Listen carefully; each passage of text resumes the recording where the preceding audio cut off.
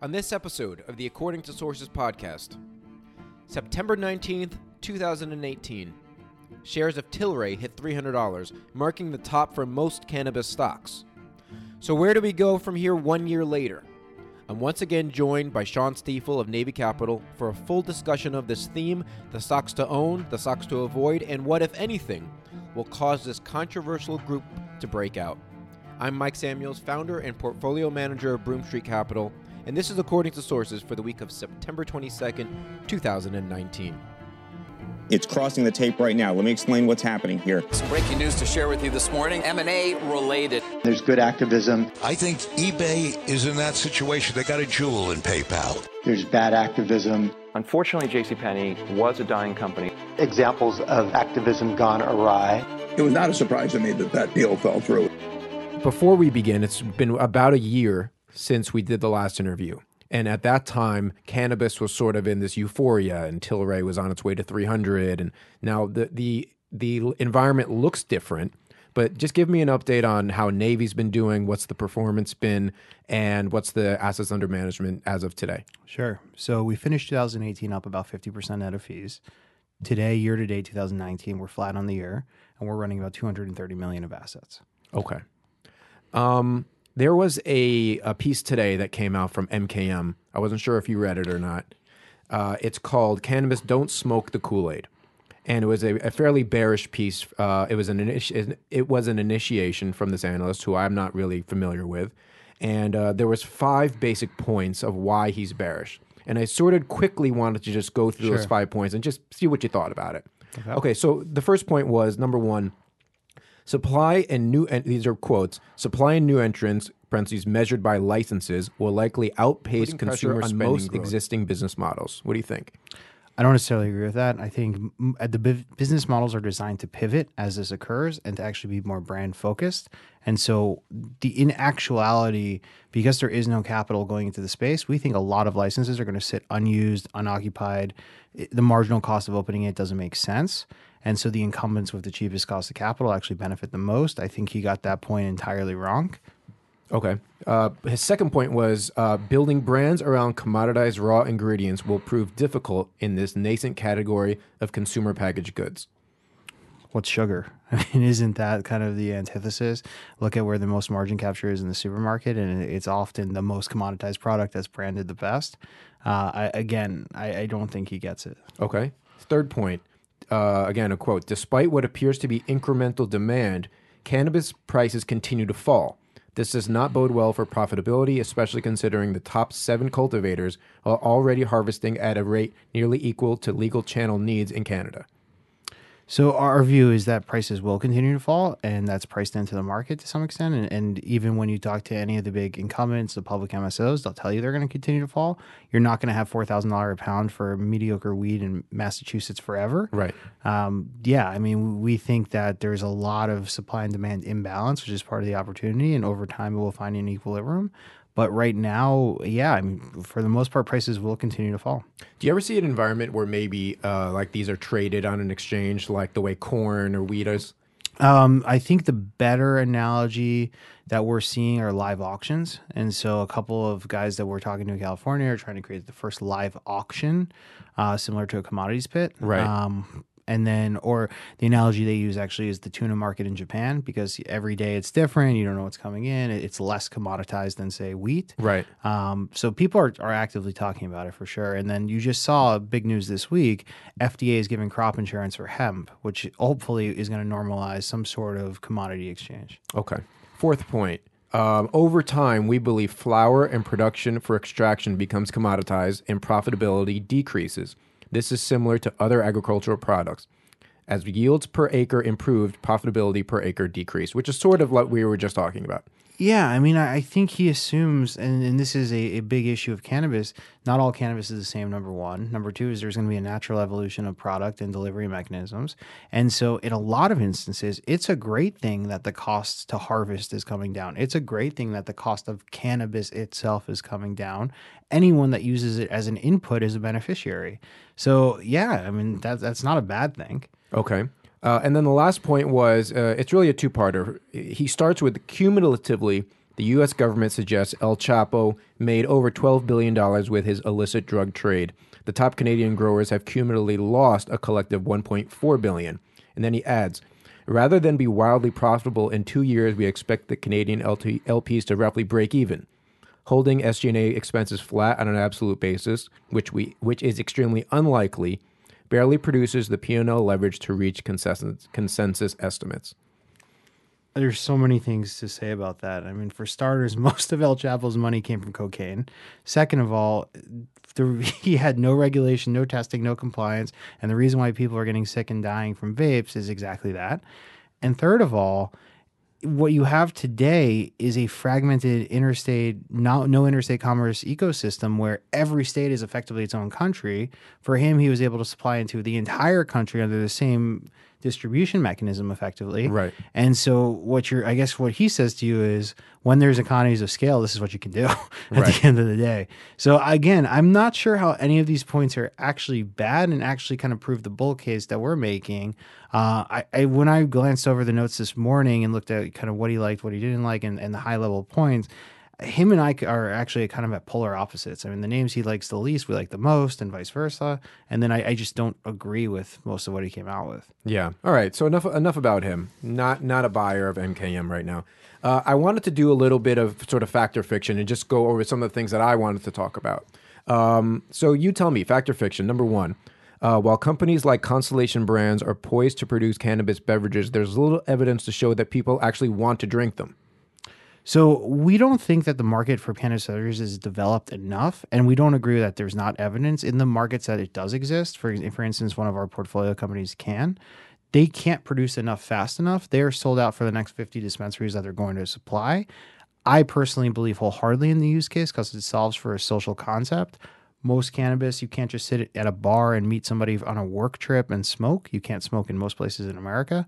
And so our view is that 10 years from now, you're going to see a lot of cannabis beverages. So let's dig into what you call like the social concept of it, right? Because to me, it's almost like if you came to me and said, hey, I've got this new product, you can smoke alcohol, you can get drunk, and there's no calories, you won't gain weight.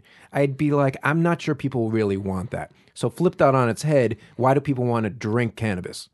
So twofold. I think number one is we are accustomed as people to having this social concept of going to a bar and having drinks.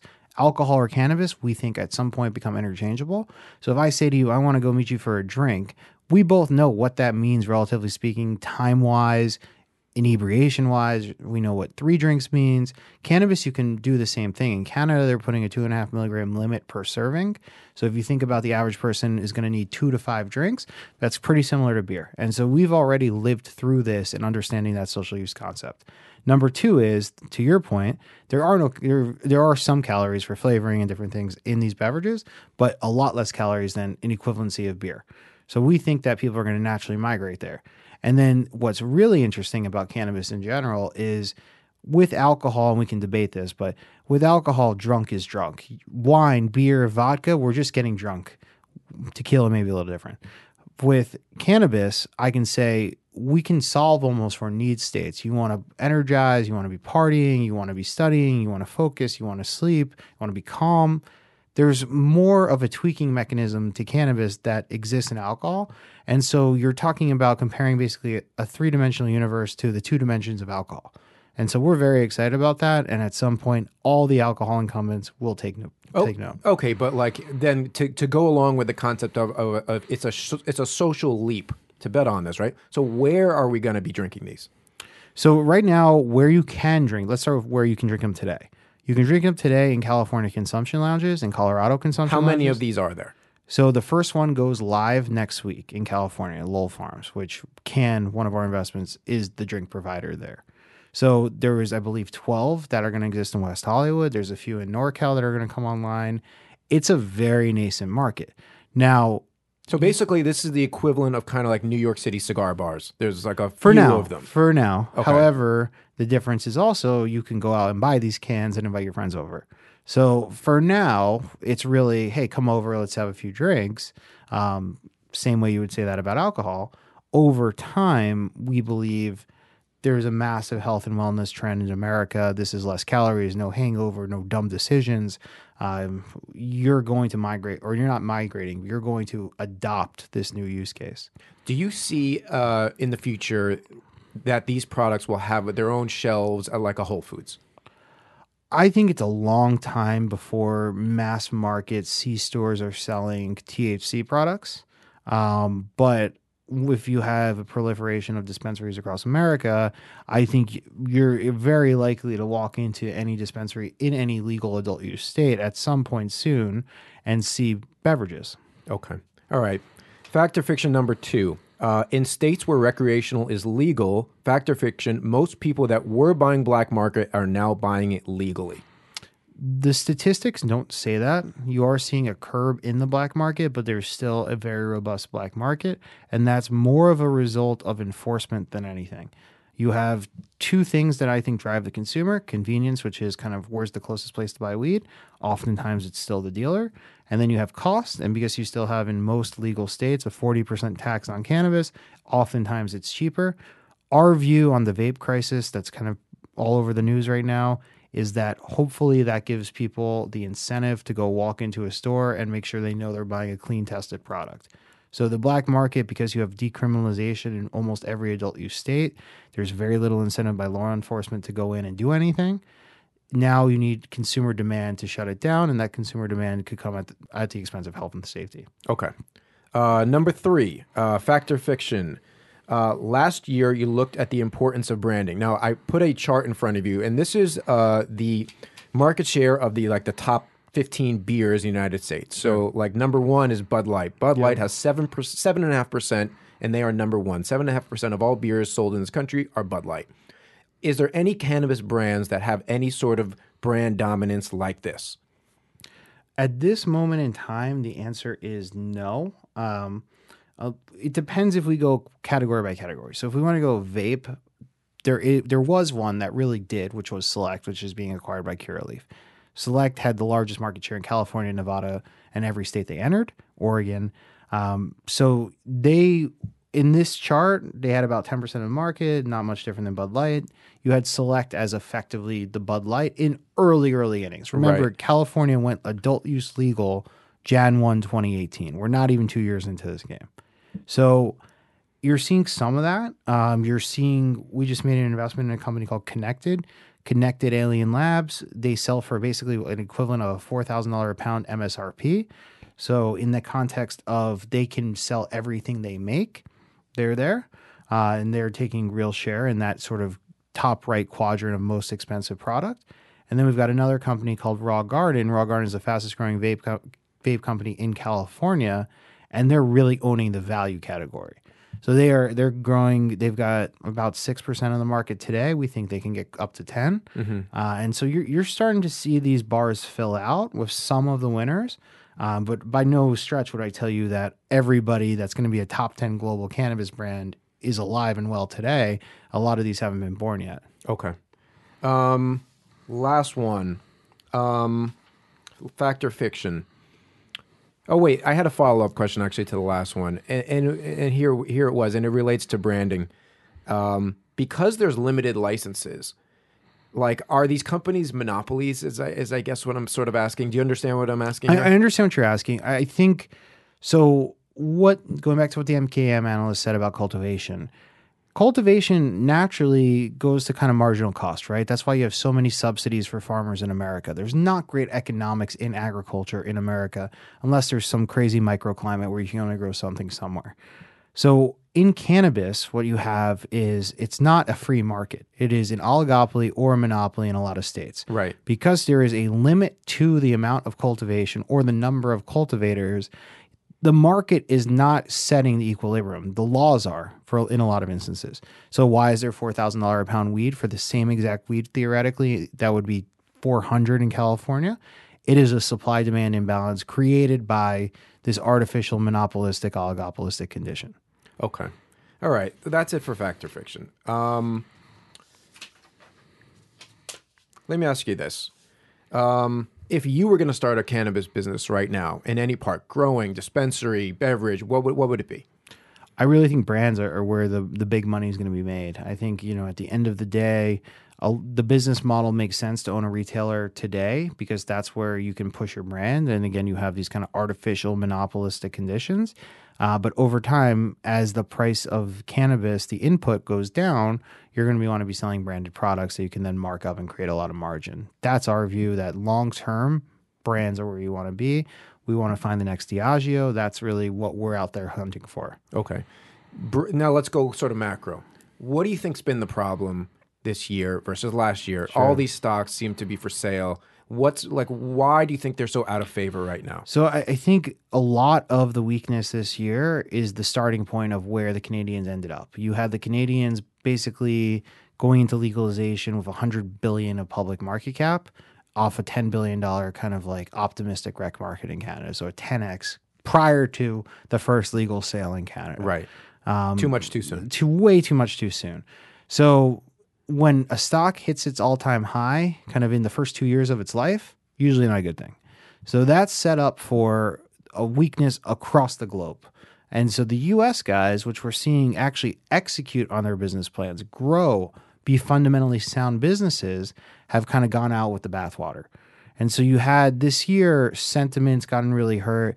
We saw a lot of new money come into cannabis in Q3, Q4 of last year. Almost all of that money is underwater, and we're seeing a few guys just kind of throw in the towel. Likewise, even though you saw a lot of conversions of kind of non-cannabis investors into cannabis investors in 2018, a year later, I would argue you're seeing a lot less. And so with the macro backdrop of nothing really changing on a state or federal level in the US, most people are kind of staying on the sidelines. And in any retail-driven industry, no one wants to catch a falling knife, number one. And number two is it's a FOMO, MOMO market. And so when these start to move, you'll get people kind of make the calculus and say they want to come back in. I also would caveat that our focus since legalization in Canada in October of last year has been the United States. And you have a technical dynamic that never existed in Canada, which is American investors are trying to buy stocks on a tertiary exchange in Canada. Not only are you taking FX risk and having to figure out how to navigate a tertiary exchange in Canada, most of the kind of retail brokers, or specifically most of the institutional prime brokers, won't custody these names. And so the pool of available buyers for a U.S. asset is a lot smaller than it is for a Canadian asset. And so all these things together have kind of created this market of just drifting lower with no buyer, no one there to actually absorb the supply. You have tons of money made from early insiders in the U.S., so guys that got involved in 2014 and 15, right, worth 30, 50 million bucks. They don't care if they're worth double that. They just want to kind of take the money off the table. And because there's so few institutions here for all the dynamics I just described, it's a lot of these stocks can't get out of their own way. Okay, so what would change? What could cause a U.S. institution to get involved? So, meaning, I think it was Jamie Dimon yesterday was on the tape saying he wouldn't bank cannabis businesses yet, but he has no problem doing so morally or ethically. Is kind of what he insinuated. Right. Yeah. So what's going to cause the change? So next week, we suspect the House is going to have a vote on what's called the SAFE Act. The SAFE Act should allow for FDIC-insured institutions to take deposits of cannabis companies and then theoretically to process payments and allow for credit. That's a huge step forward, and that fundamentally improves a lot of these businesses by driving the cost of banking down, allowing for credit cards, which in theory is a 30% uptick that day, because you can, obviously most people don't have a lot of cash, and as well as a huge kind of pro on the safety side because no one's going to get held up if you're using credit cards and not cash. Now, where we are a little concerned is there's not enough language in what we understand to be what's going to hit the floor to allow for underwriting and capital markets. And so what most people want to see is the air cover that says, I can go to my LPs, the endowments, the universities, the foundations of the world, and say, hey, this is kosher in the U.S. The U.S. has blessed it explicitly. I don't need a legal opinion anymore to tell me I can do this. I can just go do it. And these companies can go list on the New York Stock Exchange and NASDAQ. I'm not sure we get that in the SAFE Act, and most likely we don't. But I do believe we get something like that between now and the election next year.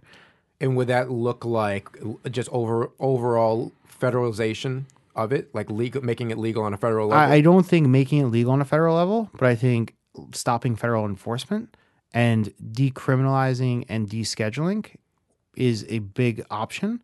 And then tucking this in a broader criminal justice reform. I think that's the best way to do this. I think you can get a lot of votes by doing that. And I think support is pretty widespread for doing that. Okay. Let's drill down a little bit to like some specific companies. Sure. So people all the time are talking about CBD. We see CBD products everywhere. They're in CVS. It's mainstream now. So if I wanted to buy a company with CBD exposure, who's the best one? So on the public side, there's really three guys that are really interesting, and you're starting to see kind of more and more hype around them. Most people know Charlotte's Web. Charlotte's Web is a good CBD company. There's a company called Abacus. Abacus just did the deal with Rob Gronkowski, if you saw that. Right. And so they are the only company actually have the FDA's blessing to make medical claims. And so they're very much going after that true kind of medical use case. We like them a lot. We think it's fundamentally very cheap. And then there's a company called Plus Products, which does both THC and CBD, but just this week rolled out their nationwide CBD launch with John Legend and Casper Mattresses. So we're very excited about them because we think they're kind of ahead of the game in terms of like doing a proper CPG launch, consumer packaged goods. And these guys have really good leadership who understand what they're doing. Okay. There's a couple of like fad stocks that I wanted to dig into. Sure, Last year's fad stock was Tilray. And I feel like this year's fad stock is a company called Innovative Industrial Properties, and the ticker's IIPR. Sure. What's the deal with this company? So these guys were very smart to go when they went public. They are on NASDAQ. And maybe just briefly describe what they do. So IIPR is a real estate investment trust that basically buys properties and then leases them back to cannabis tenants.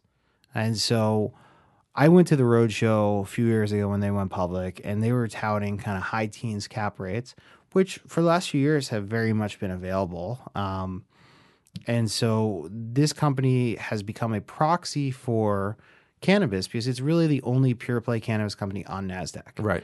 And so what you have now is they're arguing to you that they're getting kind of 17, 20% cap rates, and the dividend on the stock is like less than 1%, last I checked. Yeah.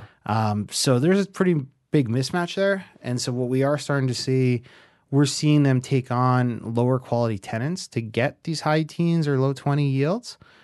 Which is obviously concerning in cannabis, where oftentimes the guys that are getting those yields are for a very good reason. And so our view is that, it's really difficult to justify owning this company. There's other competitors out there that are happily taking lower cap rates and getting higher quality tenants. And so the market is definitely for higher quality guys moving lower. It's a name that when they did the secondary at 125 or 130, somewhere in there, we were kind of scratching our heads. Right. Okay, new IPO called Sundial, SNDL. Yeah. Know it? I do know it. We did obviously... One of the worst IPO debuts we've seen. Yeah, I mean, it was priced wrong for sure. That was what we said to the bankers. It's crazy to give someone credit for 400% year-over-year growth in this market, and then price it at a rich multiple. I mean, that's exactly what happened. And we said we would be shorting the stock at these levels. Yeah. And they came at those levels. Okay. Last year, Tilray was 300. Now I think it's like in the 20s. Does it interest you anywhere? No, I mean, we always thought there was something off with Tilray. I think you see a version of that. Like the CEO? Just the whole company, I think is how I would put it. They have a very asset-light model, almost too asset-light. And when you saw the things that you saw around the IPO and getting the stock higher and the low flow and the promotion around it, we were quite concerned, which is why we went short the stock. And then ultimately what really bothers us, I think, is looking at it. You have 75 million shares of investors that invested in this privateer, which was the PE fund that owned Tilray, who, my understanding, and I'm not positive it's true, haven't been able to sell a single share. So these guys have basically watched a 90% drawdown while the CEO, I think, was either the second or third highest paid CEO in the world last year. I would be screaming and yelling if I was an investor. That's for sure. Right. Okay, so then who do you consider to be the best executive in cannabis? I think the guy who has the most thoughtful vision and has proven his ability to execute is Joe Lusardi, the CEO of Curaleaf. I think Joe has a real plan. I think Joe plus Boris Jordan, the chairman, really understand what they have to do, and they have access to capital to do so. At the end of the day, we really believe a huge driver right now is cost of capital and access to capital. We think Curaleaf is in their own league in that regard. And so if the thesis is I want to own someone who's around in 5 years, cost of capital is the driver of that. And these guys totally understand it. We really like their acquisitions. We were investors in Curaleaf itself, but also in the two companies they most recently acquired, Select and Grassroots. So, based on our eye, we think they have a good eye.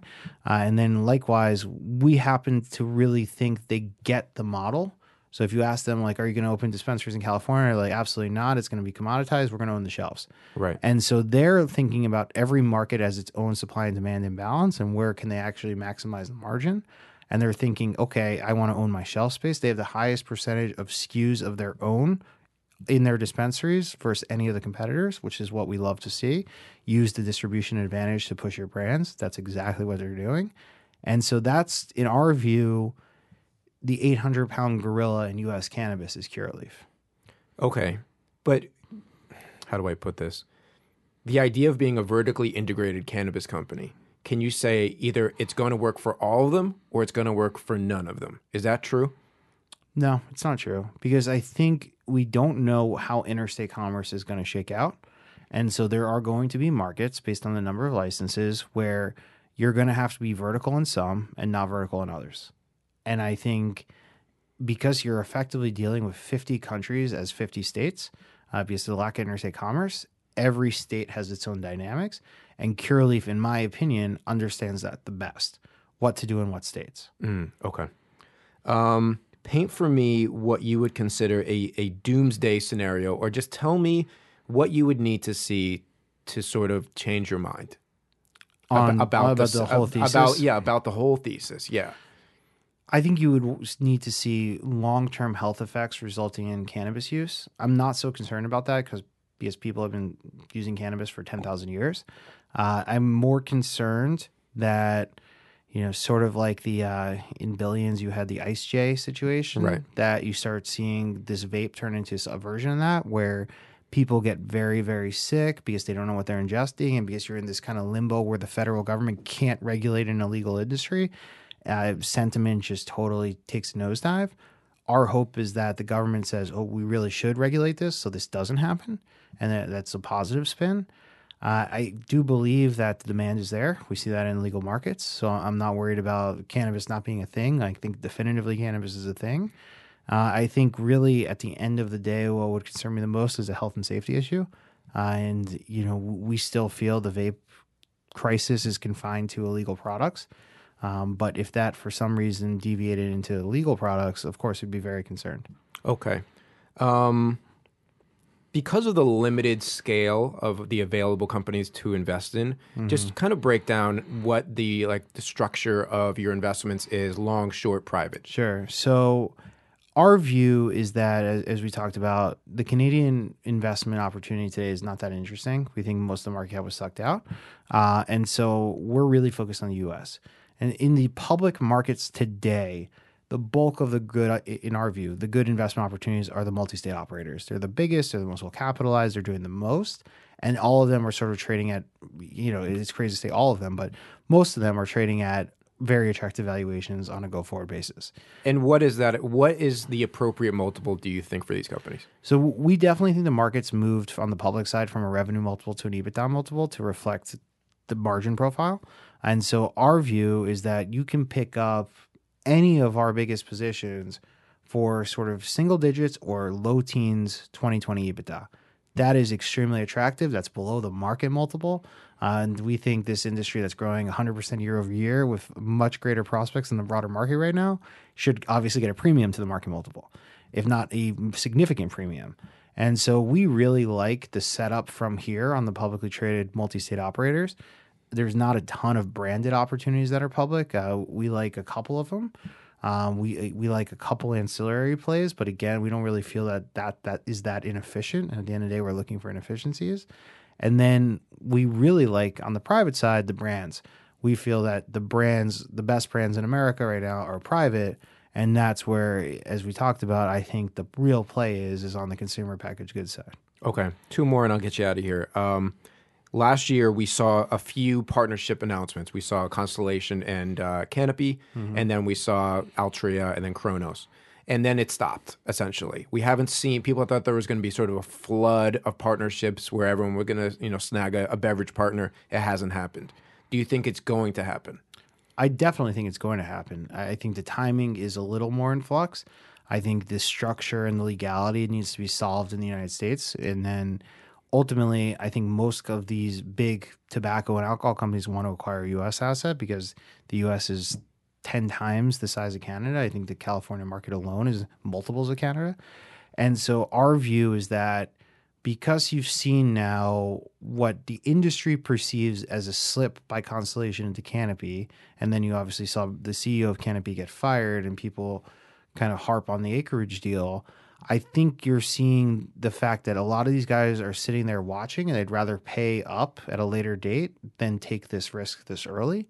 And so what would have been more momentous if you had this robust Canadian opportunity, maybe encourage other people to get off the sideline, doesn't appear to be the case. And likewise, because the Canadian companies can't come into the U.S. and make legal investments, or the alcohol and tobacco companies obviously can't do it directly in the U.S. today, we're seeing kind of a waiting period. I mean, we still see a lot of alcohol and tobacco players at conferences and sniffing around the industry, getting up to speed. But I think at this point, they'd rather see more clarity on the federal level and then more kind of distance between the winners and the losers than exists today. Okay. And I'll get you out on this one. Last year, I asked you, give me your favorite name that no one's heard of. You told me Charlotte's Web. This year, so if I was sitting at home and I just wanted to, I want to take a stand or take a flyer on one or two names in the space to hitch my wagon to if I'm uninformed, what would those one or two names be? I think the safest way to think about this, and actually what I think may have the most upside, is you look at, again, who's got the best management teams and the easiest access to capital and the cheapest cost of capital. And in our view, two players have really emerged there. It's Curaleaf and Green Thumb Industries, GTI. Mm-hmm. We think those guys, we're not worried about them running out of capital. We're not really about them making frivolous acquisitions. We believe that they have good heads on their shoulders, great management teams, a real vision, a 5 to 10 year plan. And at the end of the day, if you're going to own a cannabis asset today that's around in 5 years, I think you're going to do very well. And I'm willing to say both of them are around in 5 years or acquired by somebody. Okay. Thanks, Sean. Thank you.